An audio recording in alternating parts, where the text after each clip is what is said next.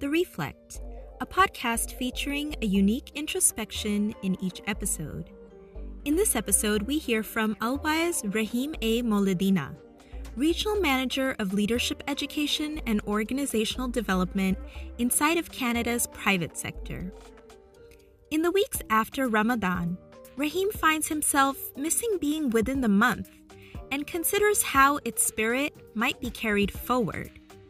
Over the last few years, he has had conversations with people from all walks of life who question the need for religion. In this episode, Al-Waez Rahim reflects on how missing Ramadan reminds him of a meaningful response to this question. This Eid al-Fitr, I found myself with a sense of sadness, and it was not to do with being unable to be with family and members of the Jamaat because of the circumstances of the day. Rather, I felt sad that the month of Ramadan was now behind me. Ramadan every year, in my experience, brings a restraint of the self that supports and nurtures my proximity to the divine. That proximity tends to manifest a deeper awareness of what I do or choose not to do each day. Essentially, it nurtures my sense of agency. Now, when I think about the notion of agency, it reminds me of conversations that I've had and continue to have with a variety of different people, from members within our faith community to members outside of our faith community, from young women and men expanding their intellectual search to leaders of industry in the twilight of their career, reflecting on their actions and achievements. Inside all of these dialogues that I've had, at the heart of them, I find a question. And that question is, what should guide one's actions? What is it that should guide one's sense of agency? You may know someone in your life with this exact question, and inside these conversations, that question quickly transforms to a consideration of whether or not religion is needed to inform our agency. So, do we need religion? And more specifically, do we need religion to inform and shape our agency? To inform how we act or choose not to act each day? Allow me, if you will, to take you inside some of these conversations that I've had and maybe paint for you a small vignette of what I found. My interlocutor might say, Rahim, I know not to steal or harm someone. For example, we all know not to kill. And when we begin to discuss these notions of agency, often the first stop is the law. The law of the land tells me so. I often draw a parallel, then, between what we find inside the law and what we find inside of Abrahamic ethos.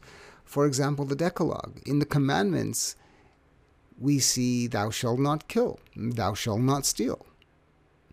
But Rahim, it's more than that. For example, I take care of my parents, I'm a good person, I help others, and I give to charity. Where inside of the law or the commandments do you find that?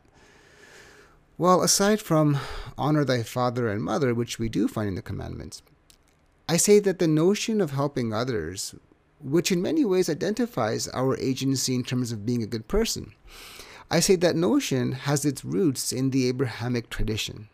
I share a perspective on a key message in the Christian faith, the message of love for our fellow human being, requiring us to show care and concern for one another.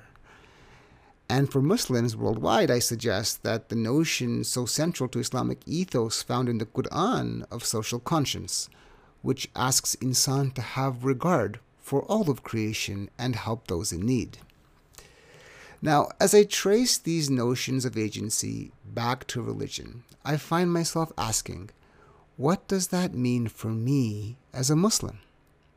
And of course, during Ramadan, this question is more prominently on my mind, as my focus tends to be more proximately on the divine. I look inside the Quran at Surah Al-Baqarah, Ayah 177, and see it very much as a call to agency on the part of the believer, when Allah says, it is not righteous that you turn your faces to the east and the west, but it is righteous to believe in Allah and the last day and the angels and the book and the messengers, and to spend of your substance out of love for him, for your kin, for orphans, for the needy, for the wayfarer, for those who ask, and for the ransom of slaves, to be steadfast in prayer and practice regular charity, to fulfill the contracts which you have made, and to be firm and patient in pain, suffering, and adversity, and throughout all periods of panic. Such are the people of truth, the God-fearing. I see this verse as saying to the believer that prayer alone is not enough.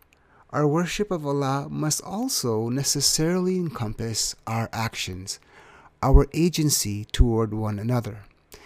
And if my notion of agency then has its root inside of the Abrahamic ethos, and specifically inside of the ethics of Islam, well then, that might provide some heft, some weight to my agency. A hadith of Prophet Muhammad sallallahu alaihi wasallam, where he is known to have said, "There is nothing heavier in the scales on the day of judgment than good character." And a good character, in my view, is manifested by our actions, our agency, which needs to be, as the hadith puts it, a heavy one, heavy in its roots, so that it can respond to the questions, situations, really the exigencies of the day. Indeed, I then aspire to have a heavy agency. Ramadan, therefore, is a time for me of the year where agency comes more into focus, and our opportunity to nurture a heavier sense of agency is perhaps enhanced by the space in our lives created by the restraining of the self. That's why I miss Ramadan and perhaps felt a bit sad on Eid. So how will I carry the nearness that I found in Ramadan forward with me throughout the year? Perhaps it'll be a continued questioning of my agency framed by the ethos of my faith, of Islam. Having a heavy sense of agency manifests the notion of taqwa, and therein a nearness that might accompany me until the next Ramadan.